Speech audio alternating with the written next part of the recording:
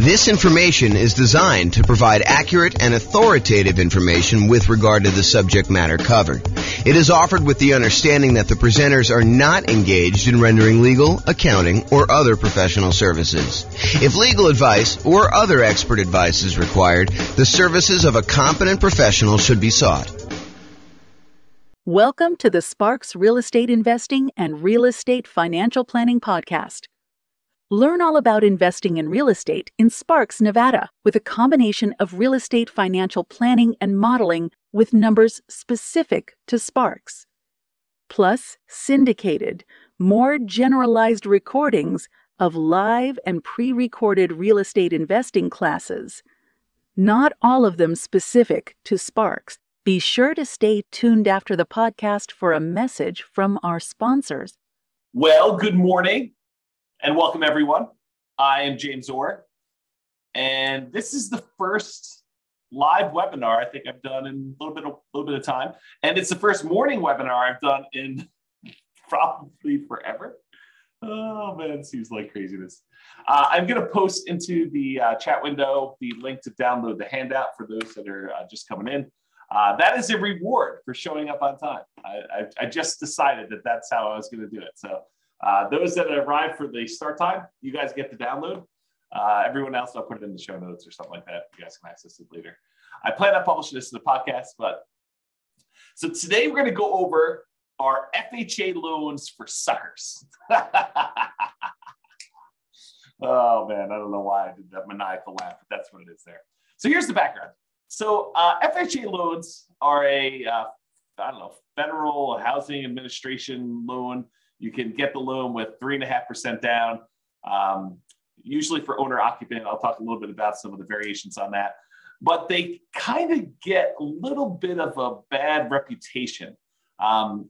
So whenever you get an FHA loan, whenever you put less than 20% down, there is a thing called private mortgage insurance. And I'll go over a little bit more about private mortgage insurance here in the next slide. But FHA loans, their equivalent of private mortgage insurance, it's like a slightly different name. It's called mortgage insurance premiums. And it's usually higher than what you can get when you do conventional loans. So it's a little bit more expensive loan in that the insurance premiums on it, in case you default, are a little bit higher. And the other crazy thing about FHA loans is that their private mortgage insurance, their mortgage insurance premium never goes away. Unlike a conventional loan where when you pay down the loan below 80% or 78%, depending on what the lender tells you and what their actual policy is. But once you pay down a loan past a certain amount with the conventional loan, usually about 80%, then usually the private mortgage insurance premium, the amount you're paying monthly as an insurance premium, goes away. However, with FHA loans, they do not go away. The only way to get rid of that PMI, the mortgage insurance premium or whatever it is you got to either sell the property or you got to refinance the property into a different loan to get rid of the PMI and get rid of that large extra monthly payment that you're making in order to get the loan. And as if that wasn't bad enough, mortgage interest rates can be higher for FHA loans than they can be for like jumbo loans or VA loans, the loans you can get as a veteran. And as if that wasn't bad enough, there are lower down payment programs than the 3.5% down. Like you can get a conventional 3% down payment loan or a VA loan with nothing down or a USDA loan with nothing down.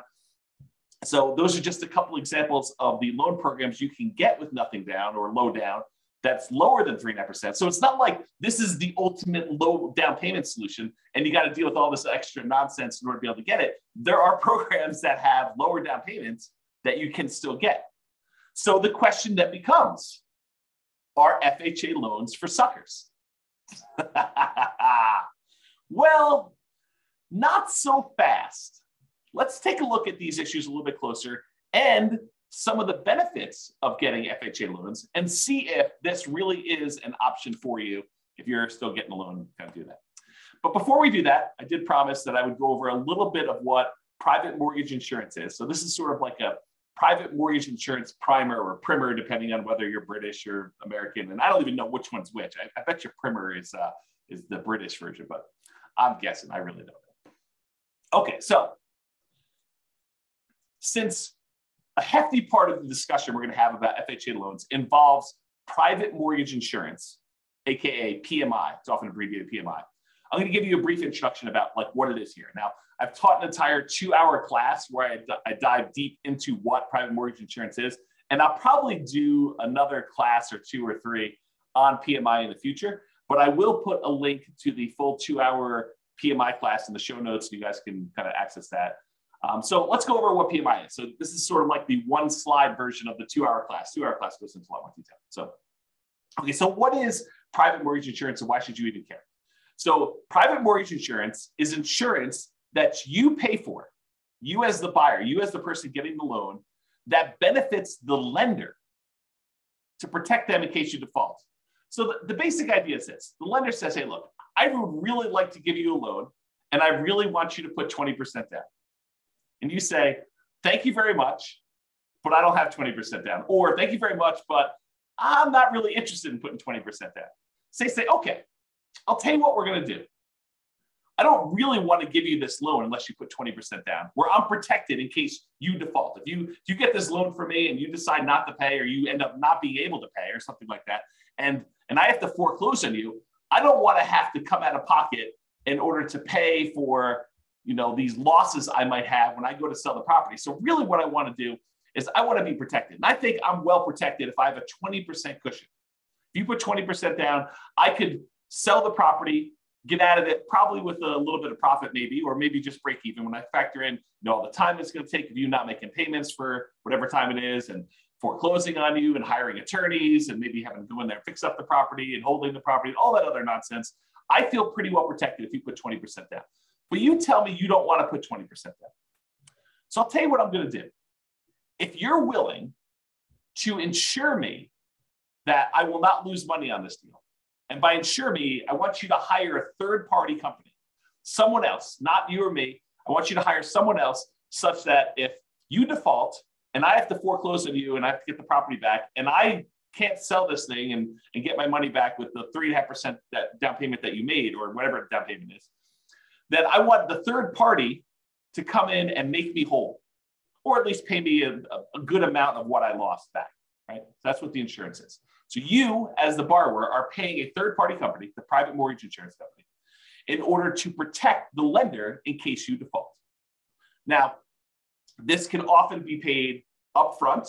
You could say, and Mr. Insurance Provider, I want to pay you $5,000, and the $5,000 is a one-time premium that if I default during the entire life of the loan, you will make the lender whole, or up to a certain point. They'll help recover some of the losses. Or Mr. Insurance Company, I want to pay you monthly until maybe some point in the future where there's enough equity where there's no reason to pay you anymore. So maybe it's a monthly payment for, 5 years, 10 years, however long it takes you to get below 80% loan to value or 78% loan to value or something like that. Or it could be both. You could pay an upfront fee and you could pay a monthly fee. Those are really the 3 options for paying this kind of private mortgage insurance. So how much is the private mortgage insurance? Well, there are lots of factors that determine the rate. And I go over a lot of these in the PMI class, the full 2-hour class, which I'm not doing now. Except with FHA loans, they're usually standardized for everyone. So there's no if you have better credit, you get a lower rate, or if you have 2 people on the loan, you get a better rate. Those are some examples of how they vary. But with FHA loans, it doesn't matter. They're usually standardized for everyone, but can vary depending on the term of the loan you choose and the amount you put down. So the PMI, the equivalent of PMI, it's actually mortgage insurance premium, MIP. So if I say PMI and I'm talking about the FHA loan, it really is MIP, but they're the same mechanically. They work the same there. So with this FHA loan, it can vary depending on the term of the loan. If you do a 30-year loan versus a 15-year loan, for example, and the amount you put down. So 3.5% is the minimum you can typically put down with FHA, excluding this whole down payment assistance thing, which is often coupled in with FHA. But typically the FHA loan is 3.5% down. So that's the minimum. You can put 3.6% down, you put 5% down, you put 10% down, you put 15% down, you put 25% down with an FHA loan. So you don't have to put 3.5% down. But if you choose to put 3.5% down, then it has one type of insurance premium. If you choose to put 15% down, it's a very different insurance premium. Okay, so they can vary. but it doesn't vary based on like your credit score or anything like that with FHA. So when do you typically need to pay? Well, as I talked about earlier, it's less when you have less than 20% down is typically when the lender says to you, hey, I would really like to make you a loan, but I require that you put 20% down. If you don't put 20% down, then I want you to get this third party involved, this insurance company that will protect me, and you're going to pay for it because I really want 20% down, but you're telling me I don't want to put 20% down. So you say, okay, you have to pay for this insurance premium to protect me in case you default. And there are some exceptions to when you typically need to pay private mortgage insurance in general, not specific to FHA. One exception is the VA loan. So the VA loan is a loan for veterans. If you are a veteran, we just had Veterans Day. I think it was that Friday. That's last week, right? I think it was last week. Someone let me know in the chat. That'd be awesome. Or maybe I'm losing my mind, but I thought it was Veterans Day last week. So anyway, if you're a veteran, thank you for your service. And you get to do a nothing down loan program that does not require PMI. But it sort of does require PMI because there's what's called an upfront funding fee that is charged by the Veterans Administrator. Yeah, November 11th was VA. So thank you, Joanne. So the upfront funding fee that is required for a VA loan does essentially the same thing that PMI does. It is a fee that the VA charges in order to kind of administer the program and to guarantee the loan for the lenders making the loan. And if there's a loss, the VA comes in and kind of makes the lender whole. And so technically there's not PMI, but the funding fee sort of acts like PMI. And so when you hear people say, hey, look, is there PMI with VA loans? Well, no, but sort of, maybe a little bit, there's that funding fee up front. So that's one example. And the USDA is another nothing down loan program, but I think they do have PMI. You should check with your lender for that. All right, so we talked about these three ways that you can sort of pay for it upfront, monthly, or both. Now there are three choices as to how to pay it. So you can do it monthly. You can go to the insurance company and say, look, I want to pay you a certain fee monthly in order to have this insurance that protects the lender in case I default. Or you could go and say, I want to pay this one-time upfront fee. But there's this third option, which is lender paid PMI. Well, how does that work? Lender paid PMI. It's not like you're going to go and pay monthly. It's not like you're going to go and pay this big upfront fee. What you do is you go to the lender and you say, look, normally you would offer me a loan at 7%. 7%. That's crazy. It still shocks me to say. 7%. So you're going to go and get a loan for 7%. If I wanted to pay you extra money, I could buy down my interest rate, right? Like I can go and say, here, how about an extra $5,000 and you give me a loan at 6.875? Lender says, sure, I'll do that for a certain amount of money. And it varies depending on the loan program and the time and all that other stuff. So I give you a certain amount of money. And now the lender voluntarily says, instead of giving you 7%, I will give you 6.875% if you give me whatever it is, $5,000. Lender says, I will do that.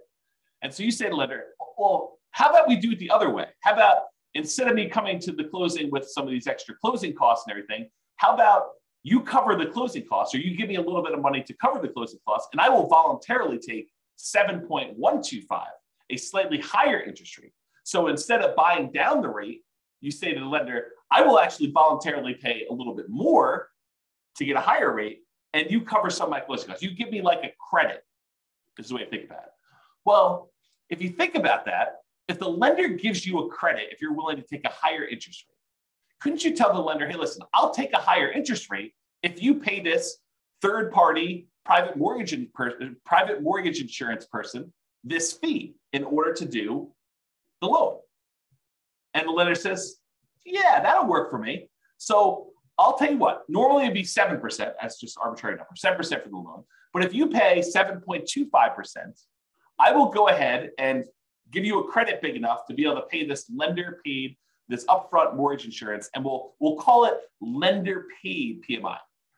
Now, I don't know if the lenders would describe it as this, but mechanically, that's pretty much what's going on, right? I mean, you're basically voluntarily taking a higher interest rate, and they're getting a credit back, and the lenders basically saying, okay, we'll use that to cover PMI.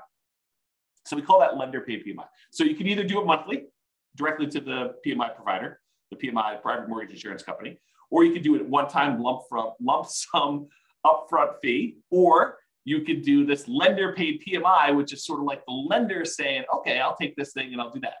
Now, in the PMI class, I go through like, pros and cons of each. And in fact, I probably should do a full new class on that. Like, what's the pros and cons of doing one versus the other? But this is sort of a class on FHA loans specifically, and we're not going to go into that. But I should do that class. Note to self. Okay, so what's wacky about the FHA loan? We kind of talked about this in general. But for FHA loans, there is both a one-time upfront payment, and in addition, there is an ongoing monthly premium payment. Whoa.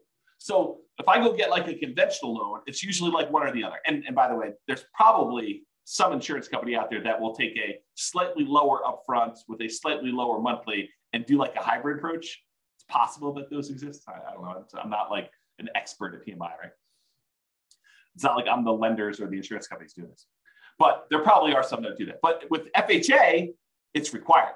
You have to do the upfront payment, which they call upfront mortgage insurance premium. Kind of checks out. And the monthly private mortgage insurance premium, which they call mortgage insurance premium, or MIP for short. Okay. So you have both. The upfront mortgage insurance premium is usually, and it can vary a little bit, I think, 1.75% of the loan amount. You're like, well, if I have to put 3.5% down and this 1.75, it's not really 3.5% anymore, right? It's like 3.5 plus 1.75, which if my math is right, is like 5.25 or something like that. So it's not that way.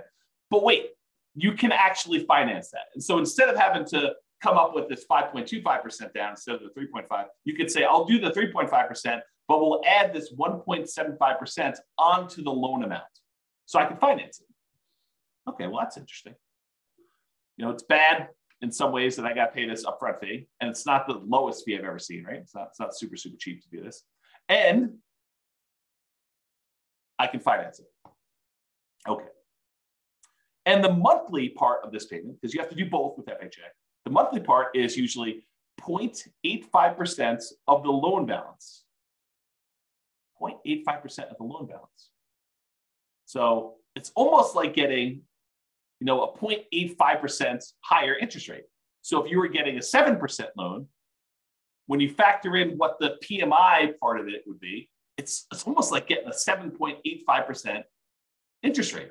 Whoa, that's much higher than I would have expected.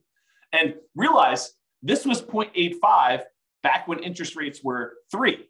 So before you were going from 3 to now almost 4% when you have 3.875 or 3.85, right? It increased by almost a third back then. Now it's like, well, you're at 7. It increases by 0.85, which is almost a 7. A little bit less of a percentage-wise increase, right? For those that like math. It can change if you do a 15-year loan or you put more than 3.5% down. So it doesn't have to be 0.85. And there's, go talk to your lender. They'll give you the details on exactly what it is at the time. But it's this idea that it's usually upfront and monthly for the FHA. So you're like, that kind of sucks. So our FHA loans kind of for suckers. I don't know. We'll see. Now, what I'm about to tell you are like some of the requirements for getting an FHA loan. And I'll tell you, beware. I'm not an expert on this. Your lender may come to you and say, yeah, that was true back in November of 2022, but not true today. So these things change over time. Don't rely on this thing and go to your lender and say, hey, James told me on a webinar that is this. You're going to do that.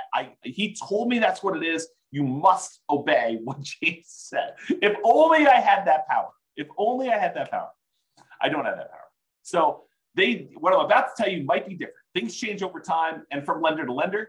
So, you may hear me tell you it's 0.85 or whatever it is. Those don't usually change, but the requirements might change because the lender may say, the underwriting requirement is this, but we're going to add an additional overlay, an additional requirement that we do on top of these. And so you may want to check this with different lenders.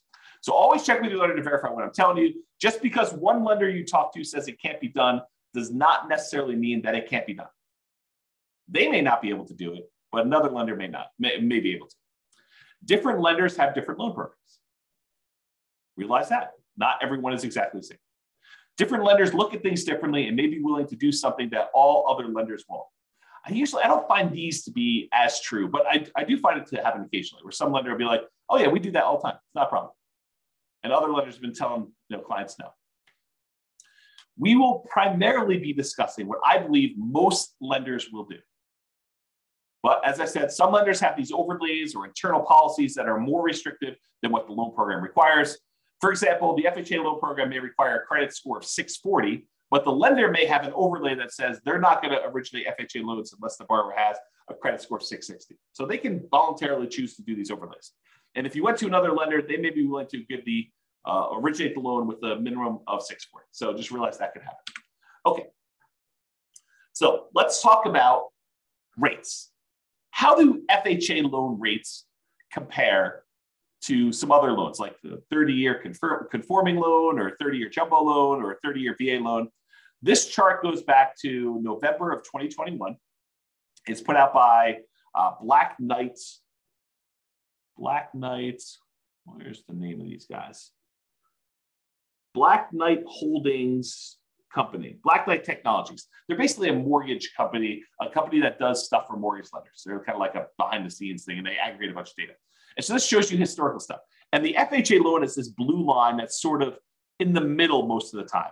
The highest interest rate loan typically is that 30-year conforming loan that we see. It typically is blue. And there are times when FHA loans are a little bit more expensive than those, but historically, recently it seems like the 30-year loans have been a little bit more than the FHA loans and all the other loans, honestly. The jumbo loan tends to be sort of toward the bottom. I can't quite tell the differences between those yellows, but I think those are typically the bottom ones. The FHA loan is this blue one, sort of in the middle here. And then the VA loan tends to be one of the cheaper loans you can get. So you can kind of see the differences in rates between all those. Now, I want to point out something to you. The FHA loan here, which they said the current rate is 6.875 as of the October numbers, which is the latest one they had. So they said the rates for 30-year FHA was 6.85. That does not include that 0.85% mortgage insurance premium. So this conforming loan, assuming you're putting 20% down, does not have a mortgage insurance premium. But the FHA loan would, and it's not shown on here. So realize the FHA loan is much higher than what these would be. So it doesn't take into account that PMI. Okay. So it might look like it's a lower rate than what you could get for a 30-year conforming, but when you add back in the PMI, it's not a lower. It's like a higher monthly payment. So like we're beating up on the FHA loan. We're saying, hey, look, this might not be that great. And then we're going to talk about why you might still want to do it. So mortgage insurance. I'm going to show you an email received from a credit union local to where I live. It doesn't matter. You can go find your own local credit union. This is not, I'm not offering you this rate. It's not like, oh, James told me I could get this rate. No, that's not what I'm telling you. So you need to go contact your own lender. Rates can vary over time, even throughout the day. Like, some lenders say, oh, in the morning, the rates were this, the afternoon, they're this, they change hour to hour. Based on the loan products, so we talk about different loans, or whatever it is, your credit score, although FHA rates don't typically vary based on credit score. That's a plus for FHA, right? Unless you got good credit, then it's not a plus because you're sort of getting lumped in with everybody in this mix. If you have really good credit, then you're sort of being penalized because the rates don't vary with credit score. But if you've got a bad credit score, you're like, oh, this is pretty good. I'm kind of winning here in a little way.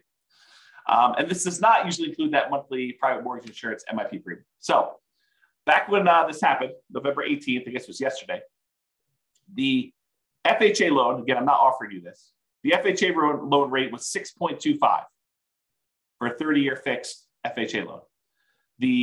And that does not include mortgage insurance premium. So it's going to be over 7 with that.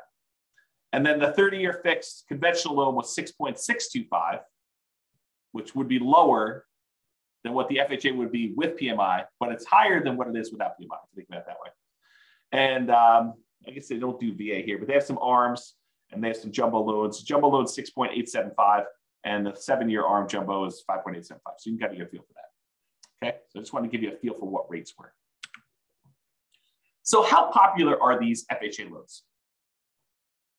Is this like 1% of the population's getting them? Like no one's getting them, but we talk about them all the time? Or like 80% of the market's getting them? Like what's going on? And so this shows you, same company, Black Knight, put out this or Originations Market Monitor report. This is through October 2022. And it shows you what percentage of all the loans that all their companies are doing based on the type of loan. And so conforming, I'll just do this last one. You can go look at historically. These do change a little bit over time. But historically, conforming right now is about 56.4%. So a little bit more than half of the loans are conforming loans, conventional type financing. 15.8% are non-conforming loans. 17% are FHA.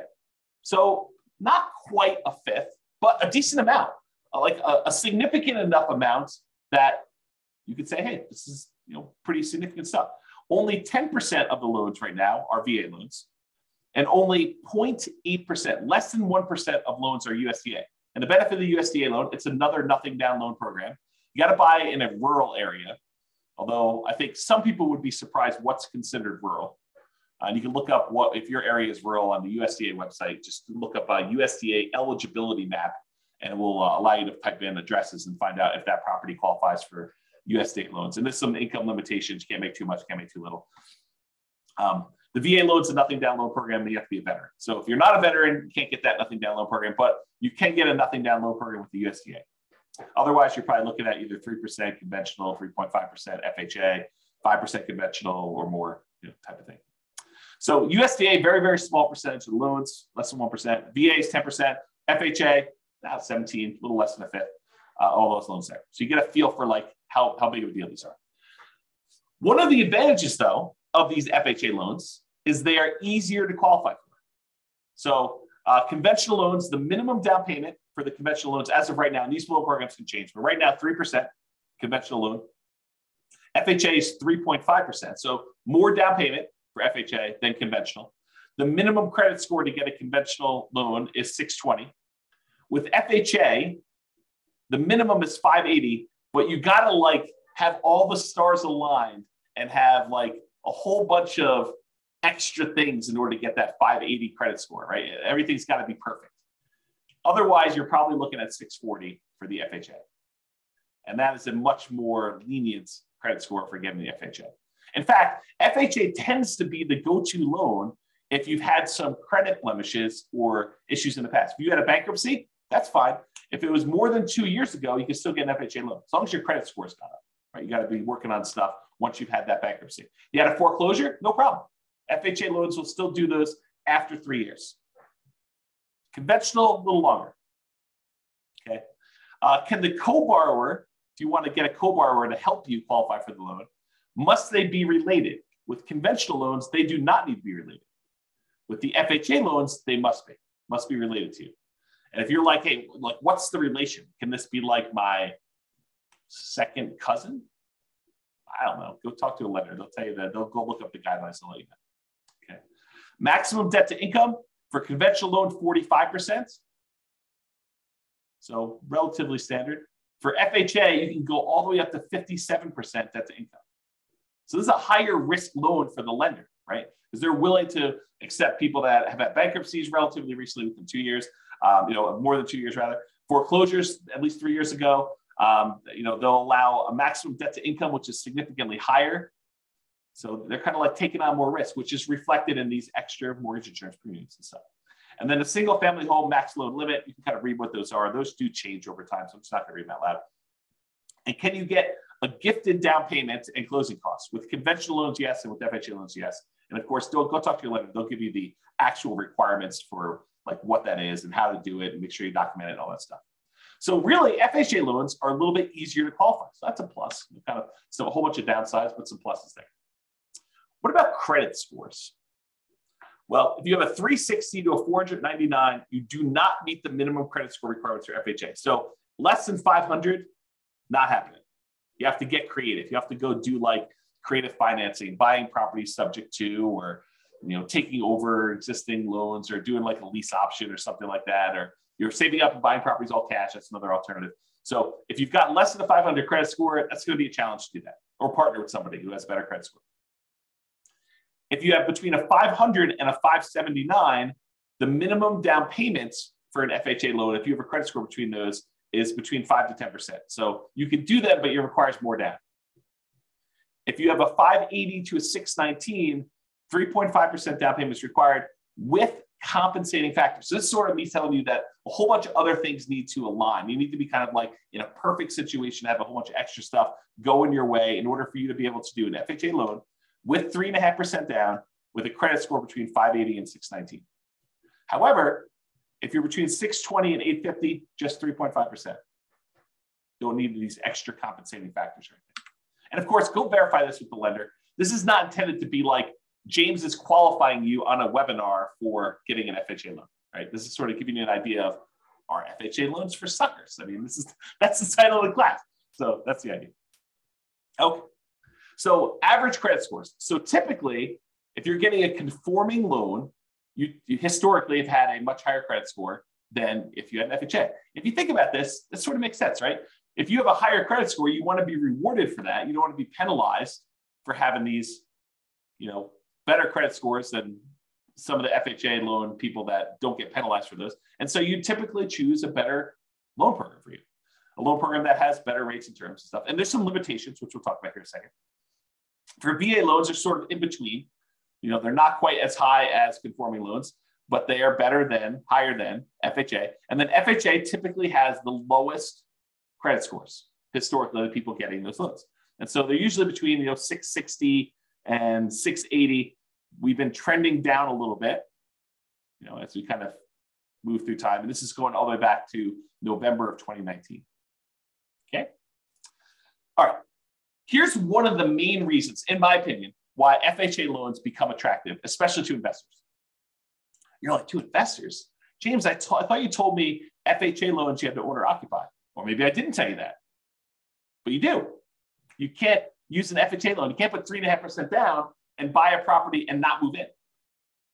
But wait, you just said these would be good for investors. You're confusing me, James. What? I'm confusing myself. Oh my gosh. You're confusing me, James. You said they have to owner occupy, but how are they good for investors? Oh, this is pretty interesting things. So FHA loans are one of the loan programs that you could do with low down payment and buy multifamily properties. So you could buy a duplex, 2-unit property, a triplex, 3-unit property, or fourplex, 4-unit property with FHA loans with 3.5% down. So you can go buy a duplex, got to move into one of the units. That's the requirement. But you can go get an FHA loan, put 3.5% down, move into a duplex, move into a triplex, got to move into one of the 3 units for the triplex or one of the units for a fourplex. Okay. So that becomes super interesting because you can't do these 3% down conventional loans or 5% down conventional loans and buy a duplex, triplex, or fourplex. You can only buy single family homes with this. And if you're going to do a non-owner occupant, if you're going to buy it as an investment property, you most of the time need to do at least, well, there's some exceptions, but usually 20% down. There are some exceptional loans where you can do 15% down to buy a non-owner occupant investment property. But you got some PMI and the rates are higher and some stuff like that. So one of the advantages of using FHA loans is you could buy duplexes, triplexes, or fourplexes in addition to single family homes. So it doesn't have to be duplex, triplex, fourplex. You can do single family homes, and then you can also buy duplexes, triplexes, or fourplexes, which is similar, by the way, to VA loans. VA loans, you can also buy a single family home, condo, townhome, detached house. Plus, with a VA loan, you could also, with nothing down, buy a duplex, a triplex, or a fourplex. Again, for the VA loan, though, you have to be a veteran. FHA, you do not. So with FHA loans, you don't have to be a veteran. You have 3.5% down. You have those credit score and the other qualifications. You could do these types of loans. And you could use the income from these properties to help qualify you for the purchase. With some exceptions. So talk to your lender. It's not like it's universally true. So as the time of creating this presentation, there's not a conventional loan option that allows you to buy a duplex, triplex, or fourplex as an owner occupant for less than 15% down. And there's only one for a duplex for 15%. So if you have 15%, you can buy a duplex and owner occupy one of the units, but that's the best, lowest down payment you can do if you're doing conventional. But that's one of the reasons why this FHA one's so interesting. So to buy a triplex or a fourplex as an owner occupant, where you move into one of the units with conventional financing, you're looking at 20% down payment. To buy a duplex, triplex, or fourplex as an investment where you don't move into one of the units, it's 25% down, unless you're doing FHA. FHA allows you to move in and do 3.5% down. It won't allow you to do any where you do not move in. So FHA is not a loan product for you doing non-owner occupant finance. But what if you're buying these single family homes, right? Remember we talked about FHA loans? Like, hey, I want to do this FHA loan. I want to buy a single family home. Can you buy a single family home and use it as an investment? Well, you got to live there for at least a year. And this becomes that nomad strategy where you buy a property, you move in, you get owner occupant financing, you get owner occupant down payments, you move in, you live there for a year. Then after a year, you can move out, keep that past property as a rental, convert it to a rental property, and buy your next property. Then you could repeat this process. You could buy another property to move into, live there for a year, and then convert it to a rental. So you could, let's say you had 20% down. You could buy 4 properties with 5% down by doing this each one for a year over 4 years. Right? Put 5% down, move in, live there for a year, convert that one to a rental, buy the next one 5% down, live there for a year, convert it to a rental. So over the course of 4 years, you could then buy 4 properties. Let's do that.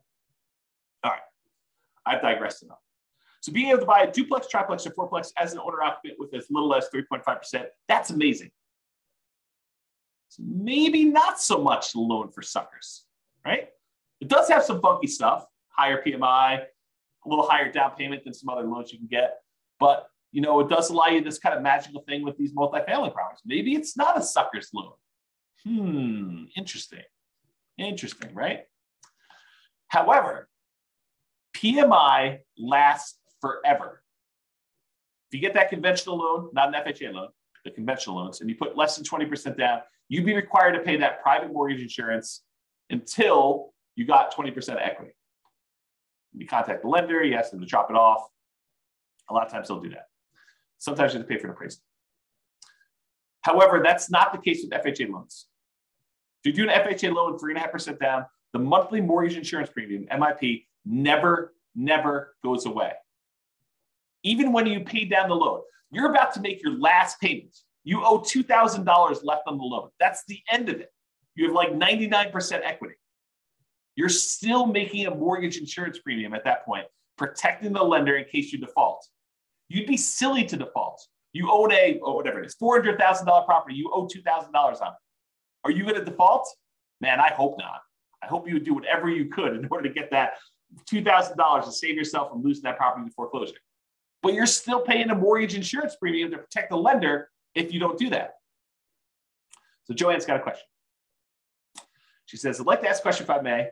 We'll see how it goes. And by the way, this is dangerous because I read the questions out loud before I tell you if I can even answer it. If I have a conventional loan, will the bank let me know that I don't have to pay PMI anymore once I meet the requirements when the PMI goes away? No. You're going to have to figure that out on your own and contact your lender and say, hey, look, I think I've got more than 20% equity and do that. The only time PMI would drop off automatically is when you paid down enough on the loan from the original loan balance and the original property value that it would be 20% equity. So they do a calculation. They say, look, when you got this property, it was whatever it's $400,000, and you had 10% of equity in the property. They will do a calculation when you get your loan. They'll say, okay, based on just making regular mortgage payments for the next X number of years, when will you have 22% of equity? And they'll say, okay, at that point, we're going to automatically drop PMI off. But a lot of times, property values have gone up while you've owned the property, and you paid down a loan a little bit. And so you've created 20% of equity. And at that point, with some lenders, most lenders, you can contact them and say, look, I think I have more than 20% of equity. I'd like to have PMI removed. And a lot of times you have to contact them and sometimes pay an appraisal fee in order to verify the value and stuff like that. So there you go. Awesome. Mortgage is going to be paid off in 8 months. Woo! That's awesome. Congratulations. That's cool. Okay. So that PMI, getting back to FHA stuff. So that PMI, the mortgage insurance premium, MIP, monthly payment that you have for mortgage insurance with FHA loans, that does not ever go away, which is crazy. So how do you get rid of it? You got to sell the property. Probably don't want to do it. Well, maybe you do. Probably should do a class on that. Probably should do a class on when to sell a property. Do some calculations of what return you're getting. Yeah, I got to do a class on that. Anyway, so you get to the point, though, you got to either sell the property to get rid of it, or you got to refinance and get into a different loan that no longer has PMI. Because now you've got 20% of equity or more. And so you go do that and you refinance into another owner occupant loan if you're still living there, or a non-owner occupant loan, investment property loan if you're not living there. You can do that. If you happen to do an FHA loan where instead of putting 3.5% down, you put more than 10% down, the mortgage insurance premium does go away after 11 years. So if the mortgage insurance premium not going away is an issue with 3.5% down, anything less than 10%, honestly. If you put more than 10% down, then MIP does go away after 11 years. So something to be considered, something to consider. The other issue with FHA loans is, and there are some exceptions to this, but typically you can only have one FHA loan at a time. There are some weird exceptions. So if you thought to yourself, look, James, this is amazing. I don't know what you're talking about. FHA loans are not for suckers. This is awesome. This is what I'm going to do. I'm going to do a 3.5% down fourplex, live there for a year, move out of the one unit, go buy another 3.5% down fourplex, live there for a year, and I'm going to do this 10 times. And I'm going to have 40 doors after 10 years. This is amazing. Well, not so fast. You can only get one of these FHA loans. There's some weird exceptions, like if you move more than 100 miles away, that you can get another one. Or if you inherit a property that's got an FHA loan on it, you might be able to have two at the same time. There's some weird stuff like that. But for the most part, you're not getting 10 of these loans. If you're trying to do that kind of like optimal strategy thing, and you have like, I got VA loans and I got FHA loans, because the VA loans can also be the duplex, triplex, or fourplex, and the FHA loans can be duplex, triplex, fourplex. And you're dating somebody, well, maybe you get an FHA loan on your first fourplex, your spouse or your fiance gets a FHA loan on their next fourplex, and then you also have your VA benefit. So you get the VA benefit by another fourplex after a year living in the FHA one, and then your spouse is also better and they get the other one. So you can acquire some properties this way by getting creative, but it's not going to be 10 in a row with VA or FHA. Right? So it's going to be hard to do. Okay, what was I going to say? So it'd be hard for you. That's basically what I'm talking about here. So it'd be hard for you to nomad, doing this sequential buying houses as owner occupants, moving there, living there for a year, and then converting to rental with more than one FHA loan. So, which makes it hard to buy more than one multifamily property as a nomad. It's not impossible, but it's much more difficult. Much more difficult. And some underwriters, like if you're going to get a loan from somebody and you live in a single family home that live in a really nice house, you're like, hey, I just found out about this vesting strategy. I'm going to move out of my $1 million house and I'm going to go buy these $100,000 duplexes somewhere. Yeah, the lender may balk at that. They may say, yeah, I don't think so. I don't think you're going to do that. And they may give you some pushback. The underwriter may say, we don't believe you that you're going to go move into this property. And they may say, we're not willing to do that loan. So realize that if you live in a single family home, the underwriter, the person who kind of underwrites the loan, may give you some pushback over you trying to buy a duplex, triplex, or fourplex in general, not specifically to an FHA loan. So just realize that that's potentially problematic. Maybe you get lucky and the underwriter's like, yeah, that's cool. But you heard it here first. It's actually hard to do. Okay. I probably do need to do a whole class on this, but I'll give you the short version. All right, so imagine for a minute that you live in a market where cash flow sucks. There's basically no cash flow on any property. It covers itself, but it's zero, like zero positive cash flow. It covers all the expenses and maintenance and property management, all the other stuff you're doing there, your mortgage payment, but there's no extra cash flow for you. So you have no cash flow on this property. And let's further assume that the property does not go up in value. You buy a $100,000, $400,000, $1 million property, and guess what? 30 years from now, it's worth exactly the same. Still worth $100,000, $500,000, $1 million, whatever I said. It's the same price property. So you have no appreciation, you have no cash flow, and I'll even say the tax benefits you get and cash flow net out to zero. So you got some tax benefits from owning this property as a rental. Let's just assume that and cash flow are a wash, like zero. You're not making any benefit from that. So you get no appreciation, no cash flow, no tax benefits, but you do get the paying down on the loan. So you're making ground. You put up whatever it is, 3.5% down payment on the property, And at the end of 30 years, the property is paid off. So you went from a 3.5% down payment to now you own 100% of this property. Even though the property didn't go up in value, you now own this without a loan. So you made some ground on your investment. Your investment, the 3.5% they put down, whatever it was, let's call it $15,000. $15,000 you put down as 3.5% down payment. That now is worth $300,000 at the end of 30 years. So your $15,000 grew to be a $300,000 paid off property, even though the property value didn't go up and you made no cash flow on it. And honestly, after the property is paid off, you probably have cash flow at that point. But let's assume there's no cash flow over the entire period that you own it. What's the return you're getting by putting that 3.5% down and then having a paid off property at the end, even though the property didn't go up in value? Well, it turns out that return is 11.823%. So you got an 11.823% return, compounding annual growth return on your money for that entire 30-year period. Well, that's interesting. What kind of returns might you get in the stock market? I don't know. 5, 6, 7, 8, 9, 10, 11, 12, depending on who you believe and what numbers you believe and how that all works out. And that's not guaranteed, right? That's fluctuating. You don't really know what the return is. I mean, a lot of us have seen our stock market accounts kind of go down the last, couple of years. So you have this variable rate return, but which might be, probably 8%, give or take. I mean, I don't really know what it is. But now I tell you, look, you put 3.5% down this loan, and I'm assuming property values don't go up at all. You got no cash flow. You got no tax benefits. This is just paying down the debt on the property. You get 11.8% return by getting this FHA loan. Well, that doesn't seem like a sucker's deal. You're getting 11, almost 12% return on your money by doing this FHA loan, by having a paid off property. Well, that's pretty cool. What if you put 5% down?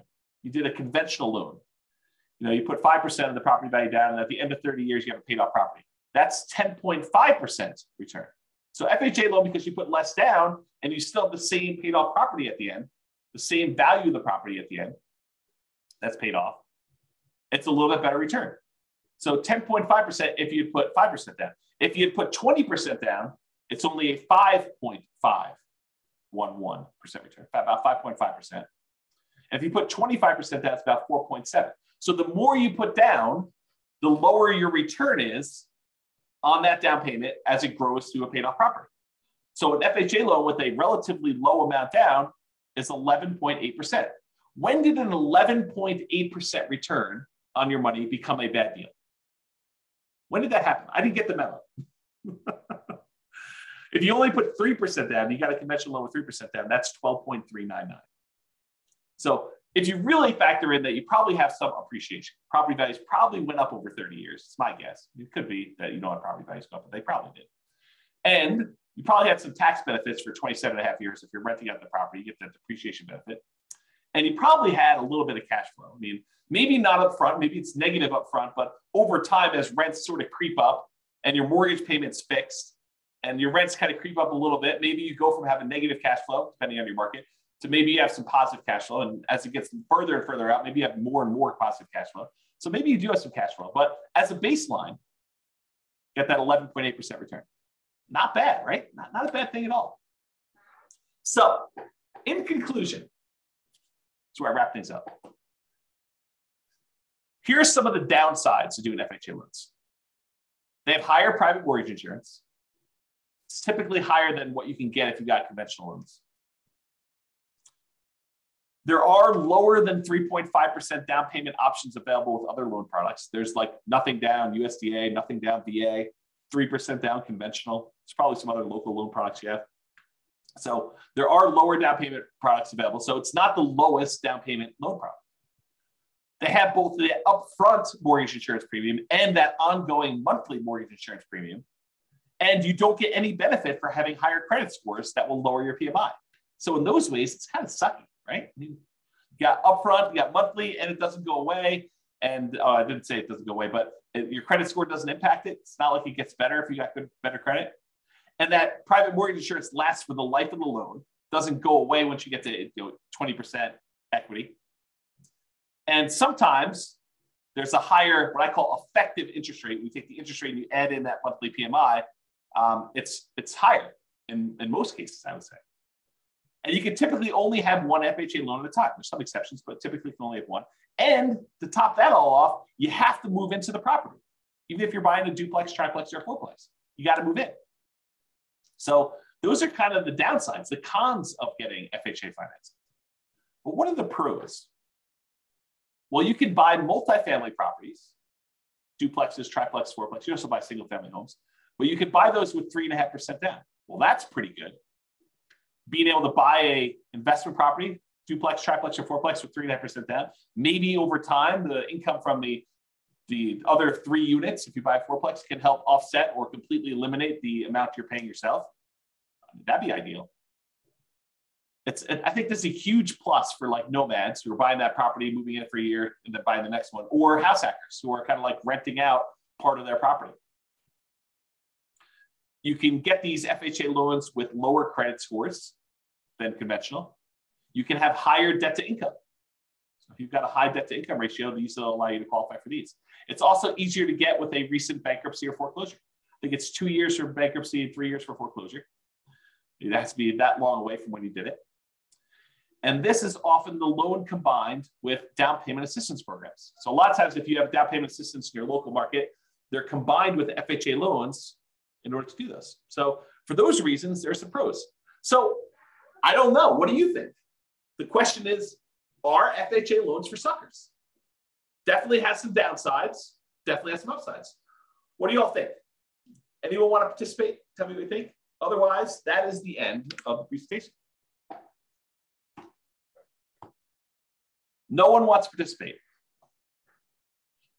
Or people are typing real stuff.